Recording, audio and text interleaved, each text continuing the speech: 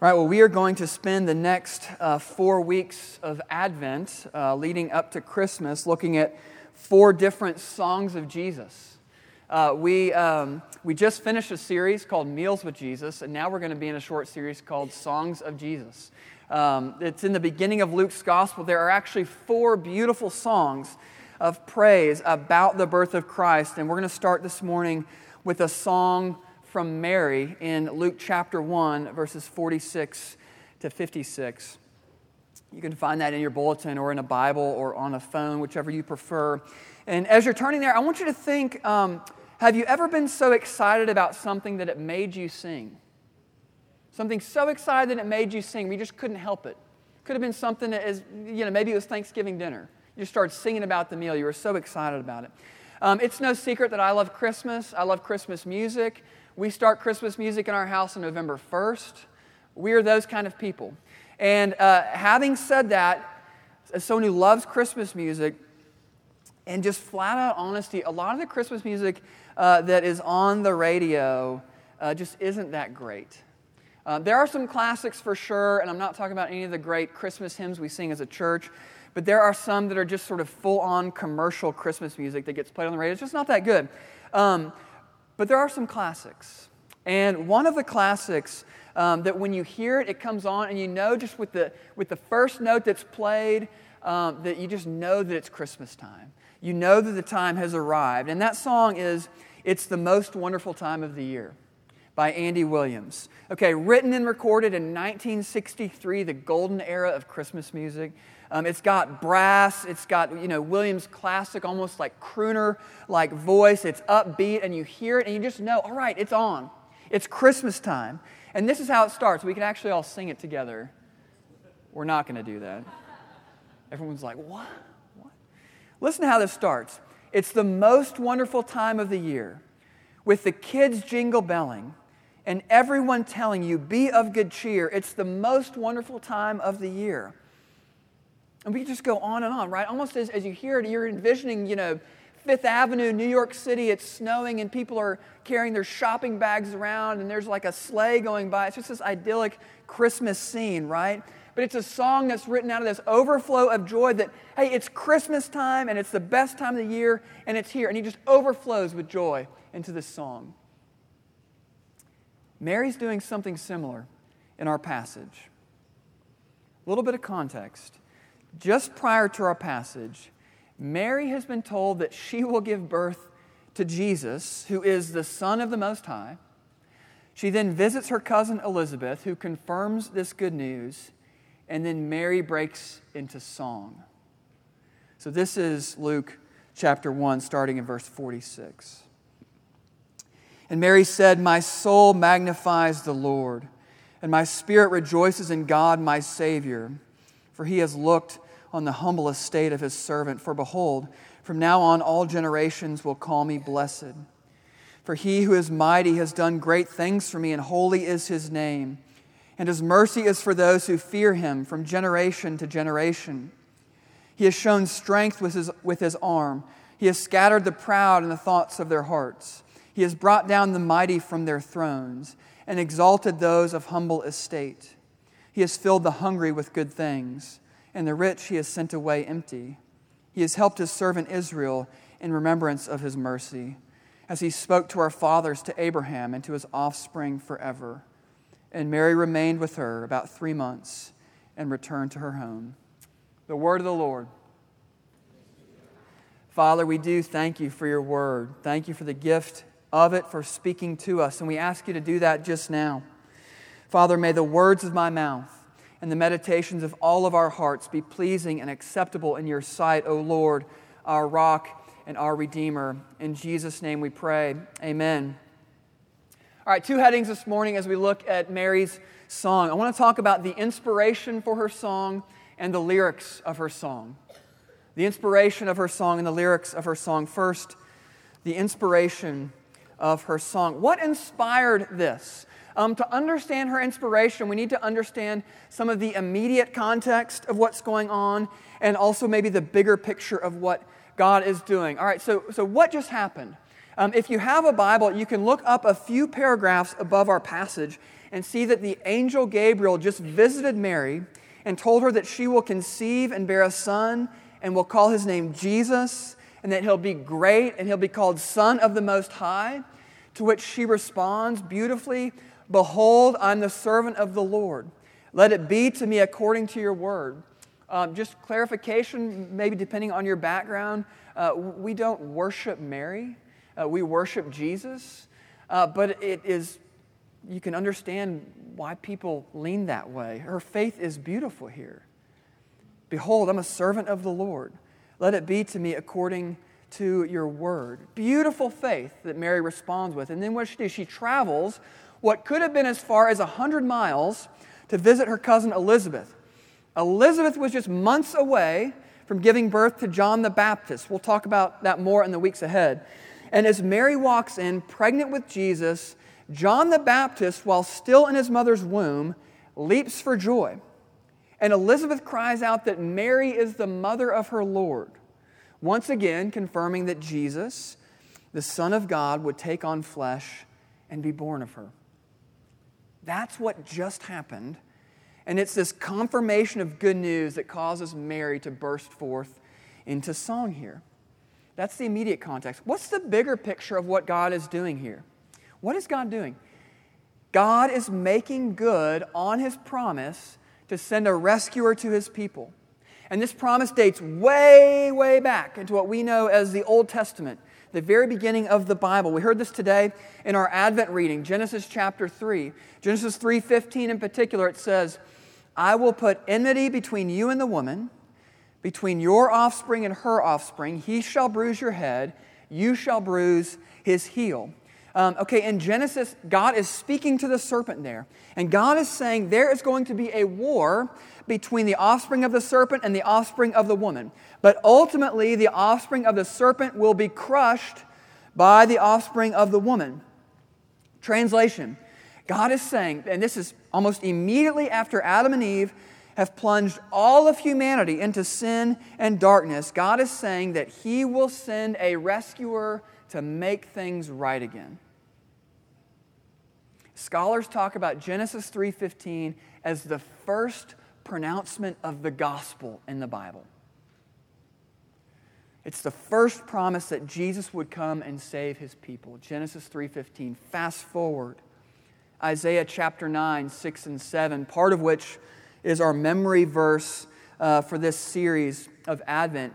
It says this, "For to us a child is born, to us a son is given, and the government shall be upon His shoulder, and His name shall be called Wonderful Counselor, Mighty God, Everlasting Father, Prince of Peace. Of the increase of His government and of peace there will be no end. And on the throne of David and over His kingdom, to establish it, to uphold it with justice and with righteousness from this time forth and forevermore. The zeal of the Lord of hosts will do this." This is talking about Jesus. He is the one who will crush the head of the serpent. He is the Prince of Peace. He is the one who will be on the throne of David forever. He is the one who will rule with justice and righteousness forever. And He's going to be born of the Virgin Mary. What is God doing? He's making good on His promise to rescue His people. I know not everyone has a great holiday all the time. You may have had a great Thanksgiving, it may have been not so great. One of the things that I always enjoy about Thanksgiving weekend, in addition to great food and leftovers and all that, is the unimaginable amount of sports on TV. We have watched so much soccer and football, or football and football, depending on where you're from, these past few days. It's been amazing. And one of the things that's interesting to watch before a big rivalry game is the trash talk between opponents. It gets especially interesting when a player from one team guarantees a victory against a player against another team. You know, it's a few days before they get a camera in front of them as they're in the locker room, and someone says something like, "Hey, I guarantee that we're going to win this weekend." And it just seems like when that happens, it's all over SportsCenter, it's all over the news, and inevitably that team ends up losing. It's almost like they're cursing themselves, by making the guarantee. But there's one really famous situation where it went the other direction. Michigan, Ohio State played football in 1986. This game has come to be known as the Guarantee Game because their quarterback, Jim Harbaugh, who is now the coach, guaranteed victory over Ohio State. He said, quote, "I guarantee we will beat Ohio State in Pasadena," end quote. And sure enough, Michigan beat Ohio State 26-24. And that just, it changed, I read an article how it changed these programs. Of course, it changed the scope of that season. But it was the guarantee game. He boldly guaranteed it, and he delivered. God boldly guaranteed that he would send a rescuer to crush the head of the serpent and to save his people. And he did it. He did it. And I realize I may sound like a broken record because we saw something very similar last week in our text, but I will say it again. God keeps his promises. He does what he says he'll do.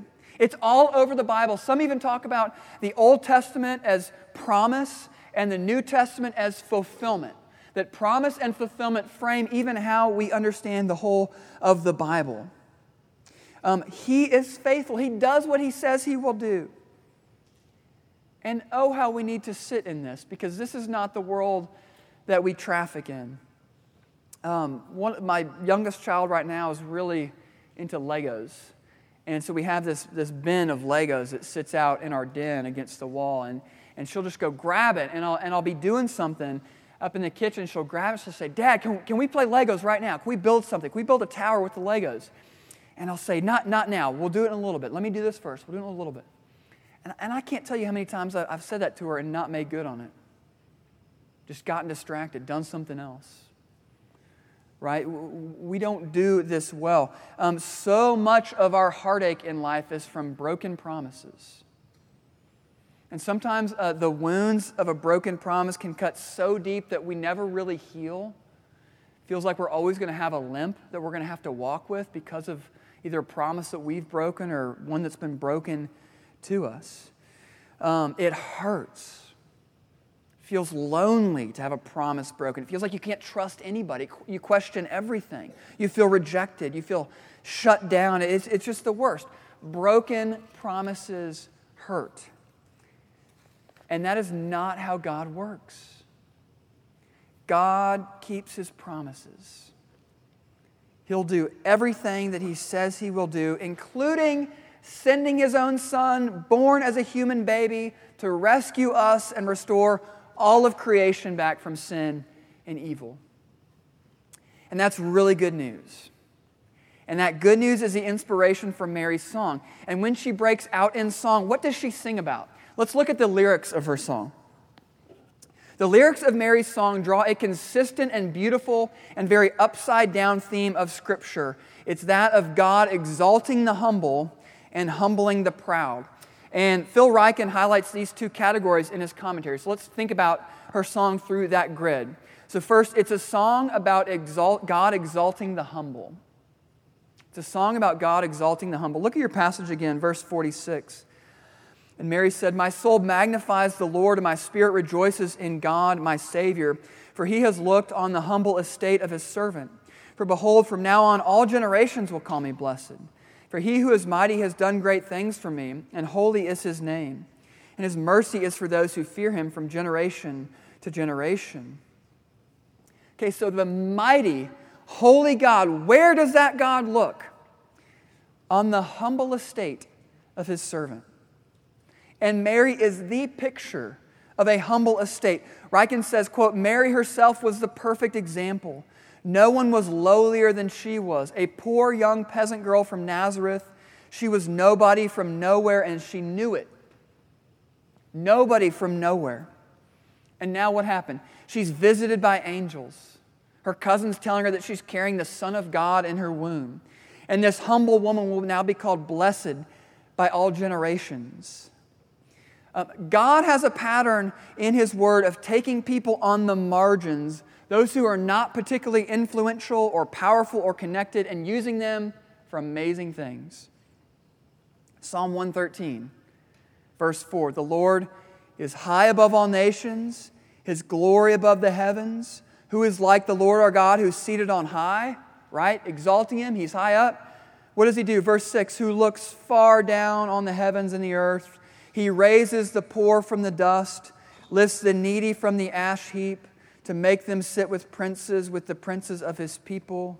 He gives the barren woman a home, making her the joyous mother of children. Praise the Lord. God is so high, so mighty, so powerful, so big. And what does he do with all that power? He leverages it to help those who cannot help themselves. It's what we see in our passage with Mary. A few weeks ago, my family and I traveled up to Richmond, Virginia, so I could hobble through the Richmond Marathon.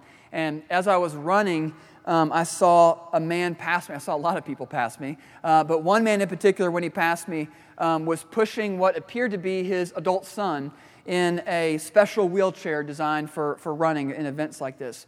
Presumably his adult son had some sort of health condition that made mobility, especially running, a challenge for him, so his dad was pushing him. And I looked at this man pushing his adult son as they went past me, and I couldn't help but think about the bigger picture of what was going on here. You know, if you think about training to run a marathon, I know many of you have done that, are doing that currently.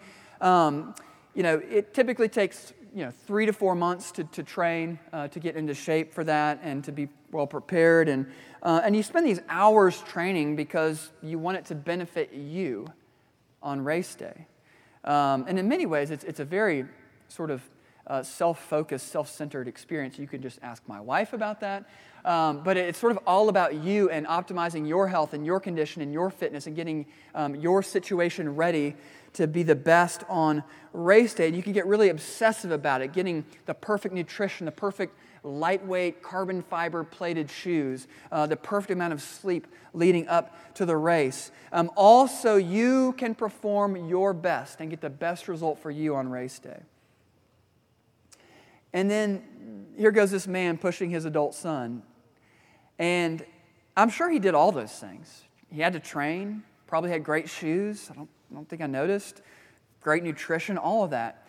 But then to run the race while pushing another adult, suddenly all that training, all that potential for himself to run a great race is then all poured out for the sake of his son. If he was not pushing his adult son, who knows how fast this guy could have run this race? But he leveraged all of his strength for the benefit of his son. This is what we see with God. God uses his strength, his unmatched power, to help those who cannot help themselves. He uses power to exalt the humble. And this shows us the heart of God. This shows us what his kingdom is like. And it's so different from the world that we live in. Just think about our world. It's performance, achieving, networking, resumes, upward mobility, success, proving ourselves, constantly getting more and better. And it's completely exhausting. No one likes this. It's exhausting. You never achieve enough or make a great enough name for yourself. It's all a lie. And that's not the dynamic of the kingdom of God. So if you feel like you can't keep up, if you feel like you can't perform, like you can't achieve, like you don't have a network, like you can't do enough, like your resume is just pretty unimpressive, like your upward mobility is not really upward or mobile, if that's where you find yourself, maybe even if you feel like you're on the margins of your neighborhood, of your city, of our church even, if that is where you find yourself, know that God sees you and even fixes his gaze on you this morning.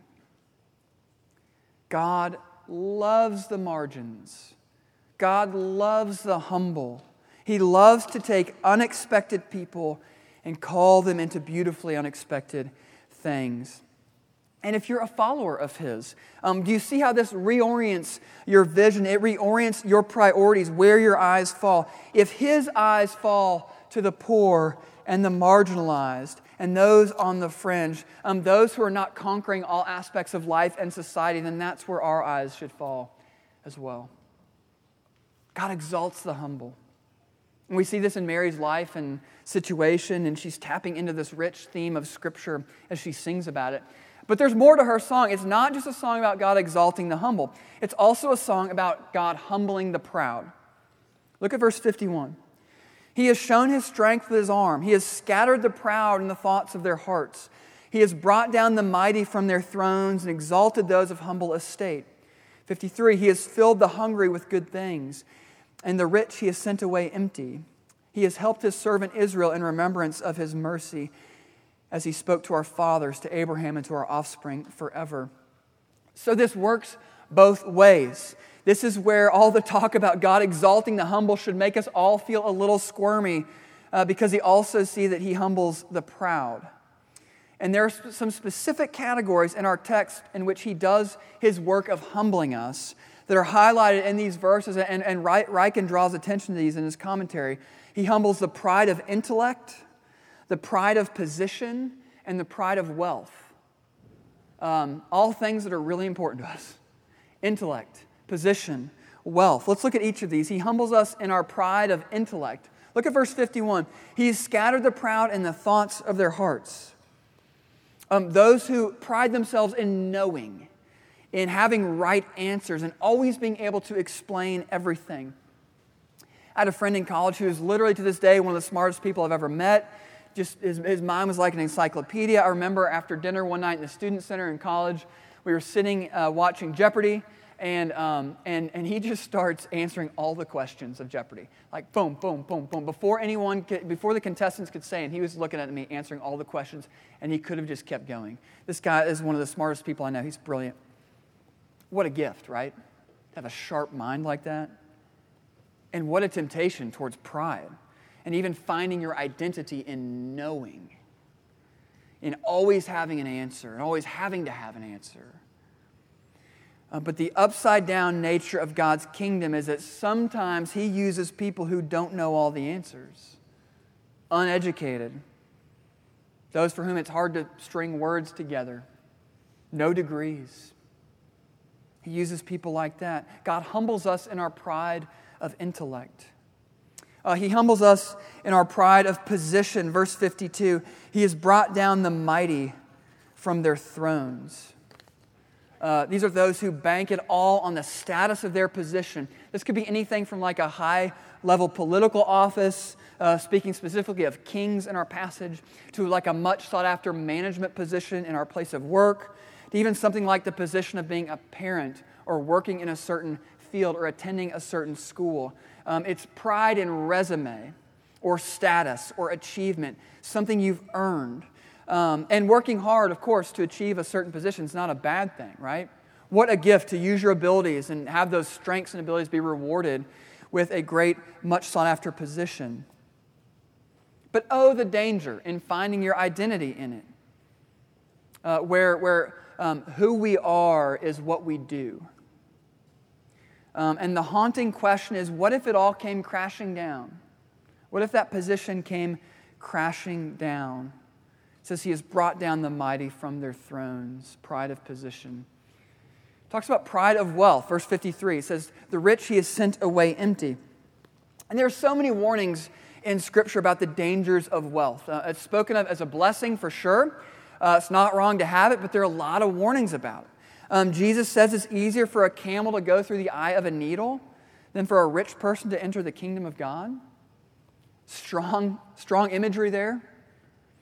Paul says in 1 Timothy 6, but those who desire to be rich fall into temptation, to a snare, to many senseless and harmful desires that plunge people into ruin and destruction. For the love of money is a root of all kinds of evils. It is through this craving that some have wandered away from the faith and pierced themselves with many pangs. It's dangerous, a lot of warnings. And it's always tempting when we think about wealth in the Bible to think about those with more means than you and how they really need to hear those passages. But this is for all of us to hear, right? We so long for the sense of security that we think money can bring. We often build our lives around it, build our identity around it, put our pride in having it or how we use it. But just like that, God can send the rich away empty-handed. It's not going to last. Certainly won't benefit you in the next life. God humbles the proud, not just in a general sense, but in these very specific heart-level places of our intellect, our position, and our wealth. Why does He do that? He does that because He loves us. And He knows that intellect or position or wealth do not give us true life. It is such an inkling of what we were actually made for. And so sometimes in His kindness, He brings these things crashing down so we can see that He is what we really need. And that He alone is what we are really longing for. And that He alone is the one who can satisfy us. And as Mary is singing this song in our passage, she's celebrating this beauty of humility. And the very child that she is carrying will be the perfect embodiment of this humility. There's another song, a hymn about Christ in Philippians chapter 2, and it sings of Him by saying, "Though He was in the form of God, He did not count equality with God a thing to be grasped, but emptied Himself by taking the form of a servant, being born in the likeness of men, being found in human form. He humbled Himself by becoming obedient to the point of death, even death on a cross." It's saying that Jesus became perfect humility, fully God, having the power of God, and yet not counting equality with God a thing to be grasped. He sets it aside in order to come and save His people, to do for us what we could not do for ourselves. And this is such an exclamation point of what salvation is all about, of what it means to believe. It is not about what I can do. It's not about what I can bring to the equation. It is 100% about what God has done for us. By leveraging His power and might to come in perfect humility and to live and die on our behalf so that we might be rescued from sin and death and have life with Him as it was meant to be. This is the song that Mary is singing. It's ultimately a song of God continuing to fulfill His promise of rescuing His people through Jesus. And there's an invitation this morning for this to be your song as well. My family and I have been watching the TV show The Voice a lot this season. If you're unfamiliar, The Voice is a singing competition where the contestants, the tryouts begin where they're on the stage. You've probably seen this before. And the 4 judges have their backs turned to them. And so the contestants just start by singing. It's really cool, so the judges can just evaluate the singing, the voice alone, and not the look or any of that. And if the judge likes the contestant singing, they'll hit the button and their chair will turn around. And it's this really exciting moment. And what the judge is saying is, I like your singing and I want to work with you as a coach on the season to help you improve. And so the season goes on and these contestants are matched up with their coaches. And before they perform on each episode, it'll show the contestants and the coaches practicing together. And almost with every contestant, one of the things that the coaches tell them is, you've got to, because they're singing cover songs, right? Famous songs by famous musicians, they're cover songs, right? And so the coach will tell the contestant, you've got to make this song your own. You need to personalize this. You need to really own this for yourself. Make it more believable, like you really believe this for yourself. And if you do that, it's going to be a great performance. Time and time again, they tell them this. Can you own Mary's song? Can you make it your own this morning? Is it in your heart to sing about God in His power and might coming to rescue you who could not rescue yourself? There's an invitation this morning to make this your song. And the way into this rescue, the way to truly know and love God is by falling down before Him in humility and asking Him to do for you what you cannot do for yourself. That's the offer before you this morning. Let's pray. Father, thank You for the good news that because of Your great love for Your people, You sent Jesus to come and take on real flesh, to do for Your people what we could not do for ourselves, to live a perfectly righteous life, fulfilling all the requirements of Your good and perfect law, never sinning in thought, word, or deed, and then to go to the cross to pay not for His sin but for our sin, taking all the wrath and condemnation that we deserve upon Himself. then 3 days later, rising again, walking out of the tomb. Father, this is ours by faith. Would you give us the gift of faith this morning? We pray this in Jesus' name. Amen.